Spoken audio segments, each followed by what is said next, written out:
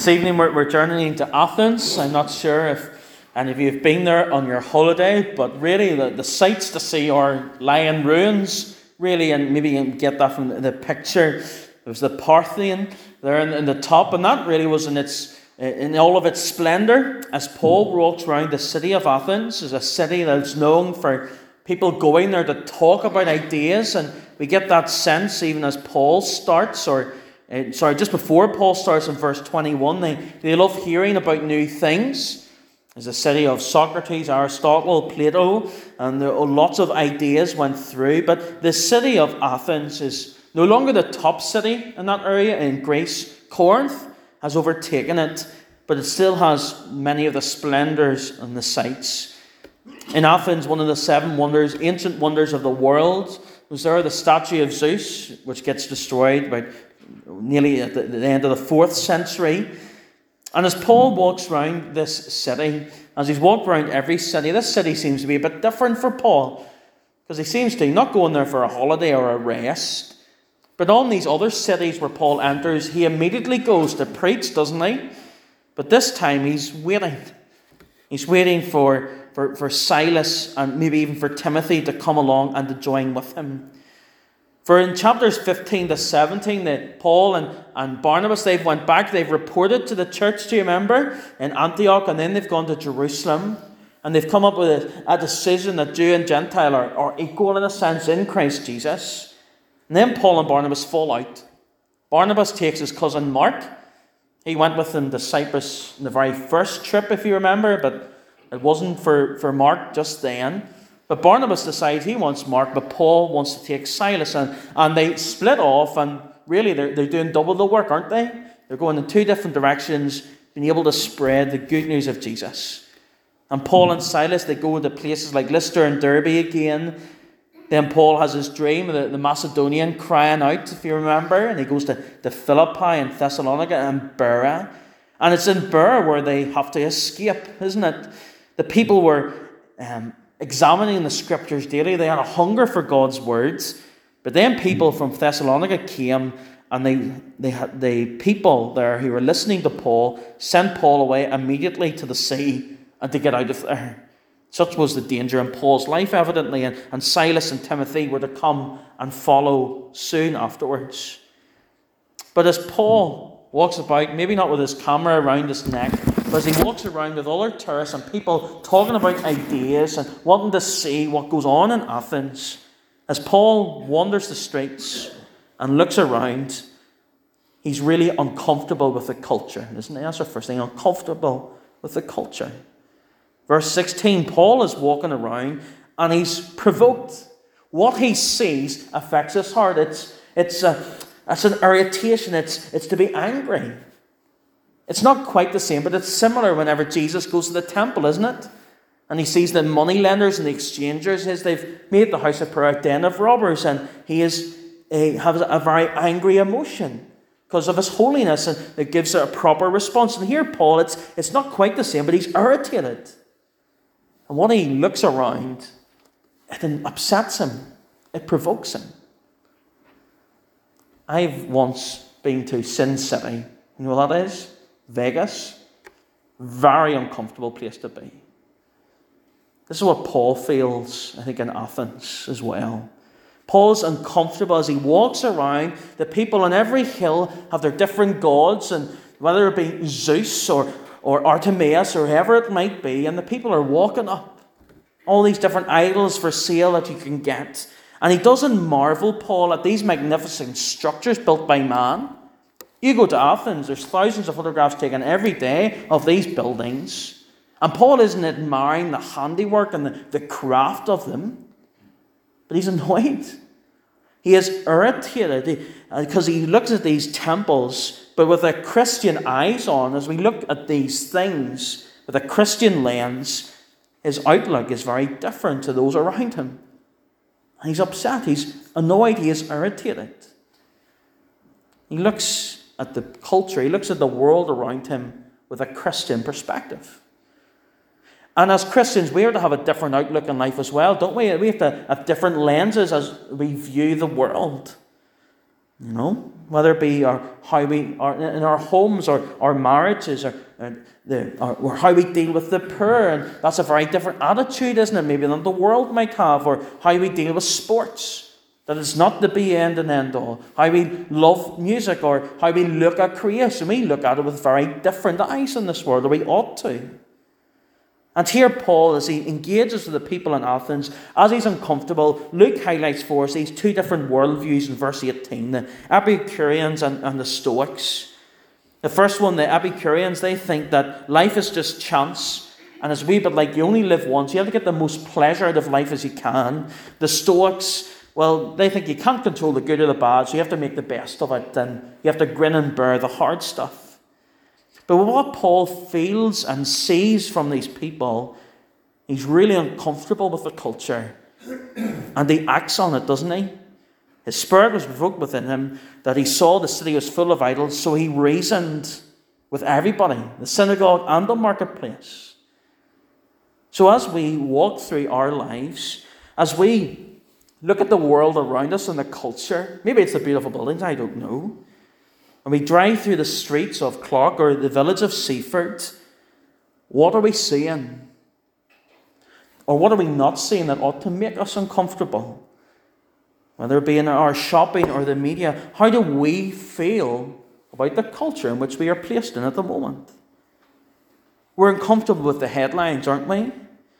Whether it be marriage, abortion, the RSE, LGBT, or something else, or sectarianism. We're comfortable with those things. It's like going on a safari and wanting to see the big five, isn't it? They're like the big five. It's like, well, everybody knows about those. But if we have our Christian eyes on, looking at our world, there's more than that going on, isn't there? That ought to make us really uncomfortable. Look around the villages. It's full of idols, isn't it? People living a life of pleasures. Others just grinning and bearing it and just making their way through, relying on themselves, both with no notion at all about God. And we don't even need to look in the villages, do we? But our own hearts. Calvin calls our hearts idol factories, doesn't he? And what's in our heart ought to make us uncomfortable as well. Here in Athens, as Paul walks about, there might be Aphrodite and Athena, Apollo, Dionysus and Hermes. And it's what Paul sees around him, and it makes him uncomfortable. And we don't have these statues of these gods around us dotted up in different temples, but we do in our hearts. Love and beauty, the pursuit of wisdom and knowledge, the music, the pleasure, the travel, that's what all those gods are. And they haven't changed today, have they? All much the same. Make the most of life that we can, grin and bear it, or have as much pleasure as you can. So you look at the world, not just the big five we ought to be uncomfortable with, is it? But all these things, never mind what's in our own hearts. We ought to have a spirit within us that is provoked to want to do something about it. Paul is uncomfortable and he wants to explain why he's uncomfortable. So that's why he goes into the streets. That's why he goes into the synagogues explaining. And as he explains, I think we can identify with Paul here a little bit. How do they describe him in verse 18? A babbler. Somebody talking nonsense. Doesn't it feel like that sometimes as we talk to maybe friends or family about the Lord and the good news of Jesus? You can almost sense them thinking, you're just talking nonsense. Maybe it's just whenever I talk it. Here in Athens, they had the great orators of the day who loved to talk, who loved to explain. And Paul, they think, is talking nonsense, but they still want to hear more. And Paul, as he explains to them, is able to connect with the culture. And that's our second thing, connecting with the culture. Paul explains here that the reason they think he's babbling on about nonsense is because he's talking about Jesus' death and resurrection. A dead man come to life. And that is a miracle. It's just only God can do it. And that is why they do not understand. And they say in verse 19, well, we want to hear more about this. We want to hear more about this new story. And now, we know this story, don't we? All of us have grown up with it. I'm nearly certain here this morning or this evening. We've grown up knowing the good news of Jesus. We sing from time to time, don't we? Tell me the old story. But here, for the people in Athens, and for many people around us, it's a new story, isn't it? Where they don't understand, and it's new to them. And Paul is given this opportunity in verses 21 and 22 to stand before the men of Athens, like the parliament of its time, perhaps, where they made decisions and talked about things, where people had an opportunity to explain their new thought or their new idea, and they would discuss it. Well, here Paul stands amongst this elite group, and he's able to explain the gospel with them. He has an opportunity. He stands in the public arena with people listening to him. Now, very few Christians have that opportunity today in the public arena for people to listen to them. But there are spheres of influences in each of our lives where we have opportunities, as people listen to us, to connect with them and to connect with the culture. Everywhere, everyone we interact with, it's within our homes, our workplaces, our church and our work, or as we go to the coffee shop or the butcher's, we have opportunities to connect with these people. And as Paul connects and has this opportunity, he bridges the gap for them. Verses 22 and 23. It's the start of Paul's address, and he's bridging the gap for them. This is a huge leap. To go from all these different kinds of gods to say, well, Jesus, he died, he rose again, and he's the one true God. It's a lot for them to take in. And Paul, to help them, bring them along with him, he recognizes who they are, doesn't he? He says, you are a religious people. He recognizes their character. He tells them what he sees around them. And he uses their world and their character to connect with them and to reach them for Jesus, in order to introduce them to the one true God. He says, there's idols about here. One's even got an inscription to the unknown God. But let me tell you about the known God. What he sees, and then he's reacting and linking it to God and to Jesus. And that's one of the things as a church we need to be doing, isn't it, in so many ways, to be bridging the gap for people. That Paul is not just going to talk about King David here to these people. He's not going to talk about Adam and Eve initially, what he might get there. He's not going to talk about the kings of Israel, because that's alien, like proper alien to these people. He wants to make connections with them and bring them to Jesus. Something we need to do and do better, isn't it? And what we do in church has to communicate Jesus to the people around us that they can understand. From what is said to how and what is sung. We need to be able to connect to these people. That people aren't coming in and thinking this is back in the 1700s. Although I would prefer that kind of worship probably. We need to be able to connect with these people, don't we? So we can use the idols of the day, today, and say, well, what about God? The idols of children. Children are a blessing from the Lord. You should thank him for them. You need to raise them right. Well, how do you raise them right? Everyone would agree with that statement. We say, well, actually, God has a way to do this properly.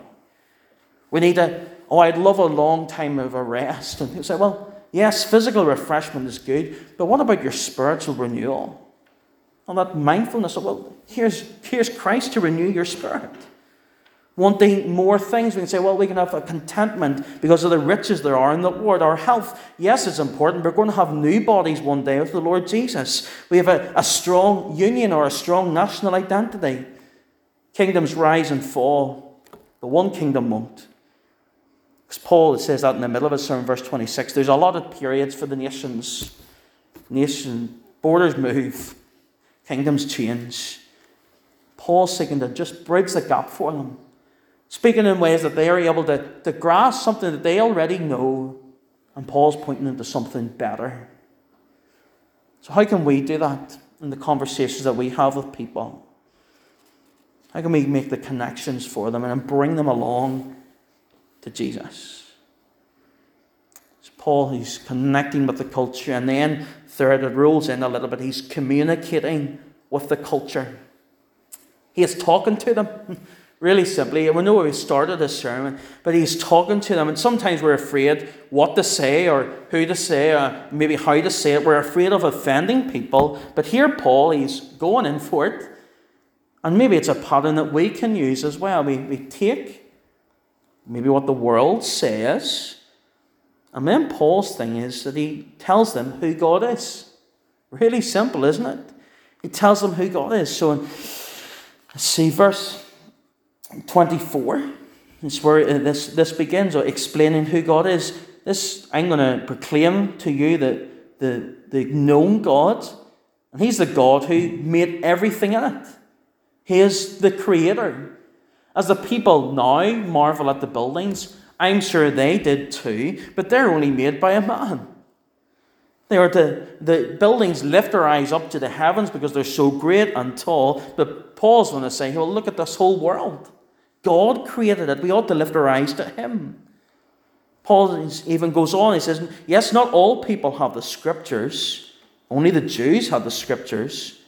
But the whole world around us testifies that there is a God, that there is a design to it, that no one can claim utter ignorance to God.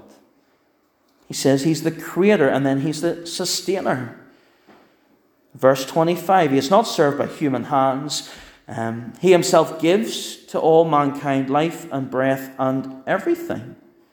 It's God's. Everything that we have is his. He brings it about. God keeps the world, not the other way round. And there's another message for today as well. God holds all things together. And that's why we read from Colossians 1 to begin with. You've all done a shop maybe and had bags in the passenger seat, and you try and grab them all in one go, and your bits fall out, and it all just doesn't always work all of the time. Well, God holds everything in his hands all of the time. He's able to keep it going and sustain it all. And then he's the ordainer. So for the end of verse 26, he determines the periods of our time. He keeps and guides this world.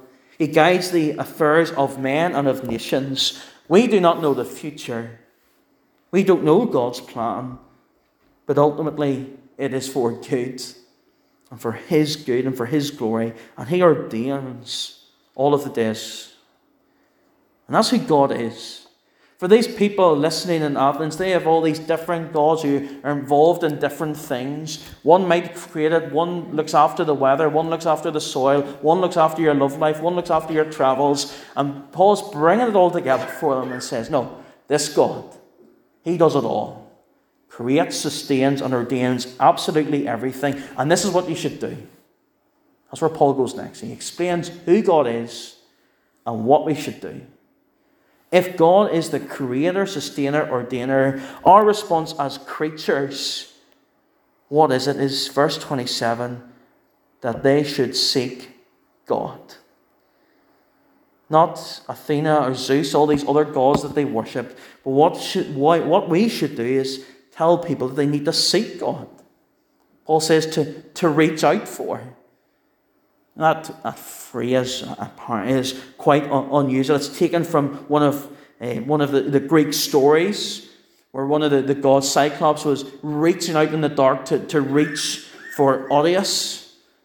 And it's taken that same phrase, saying, all we need to do, you might be in the dark, you mightn't fully understand, but if you reach out to God, you might feel him and to find him. You need to seek for God. He's almost saying to them, you're blinded in your sin. But if you reach out, if you look, even though you cannot see him, you will be able to find him. He says that you need to seek them and then obviously repent. He calls them to repentance, doesn't he, at the end of verse 30? Paul, do you notice in this short little talk that we're given here, he doesn't list their sin, really. Sure, he doesn't. He talks about the idols at the start. He explains who God is. He lifts their eyes up to God and tells them, forget about everything else. Turn and follow this God. They'll have to figure out all those little bits later, won't they? And we see that in Paul's letters to the churches. Paul says you need to turn. Why? Why do we need to do it now? Well, in many different ways. Paul says here to them, you need to turn. God has been so patient with you. God's been patient with us all, hasn't he? Because we, maybe for some of us, have kept God at arm's length for a little while. We know what we need to do, but think, well, God, you be patient a little bit more. You give me another chance. God is patient. He calls us again to repentance, doesn't he? To follow him. He commands it as well. God just says that we need to repent. And because he's the creator, sustainer, ordainer, because he's in charge of all things, well, surely we ought to listen to him and to repent, to trust him. And then the last one is that there's going to be a final judgment day. In verse 31, he has fixed a day in which Jesus will judge the world. How do we know that day is fixed? How do we know that day will come? Because Jesus is risen from the grave. So Paul says, because we have this assurance that this is going to happen because he raised him from the dead. He says, that's why you need to repent. A day is coming where you will stand before him and see him face to face, as we thought about this morning. God is patient, he commands it. There's a final judgment day coming. And Paul calls the people that they need to trust in this Jesus. But as Paul concludes his sermon here, just like all the other different places that he went to, the people are left with a choice. Four things: a choice for the culture. Verse 32 and 33, when they heard of the resurrection of the dead, some mocked. Others said, we want to hear a little bit more. And others believed. See, it is the case for us, isn't it? We are engaging with our community. We have to set Jesus out before them, but ultimately it all comes down to them. The choice that they make. We pray that God, by God's Spirit, they would accept him, but some will reject. Just as we've seen in every single city, we might not be dragged out to the clock roundabout there and stoned and egged on the way past. But people will reject us. But they're not rejecting us, they're rejecting Jesus.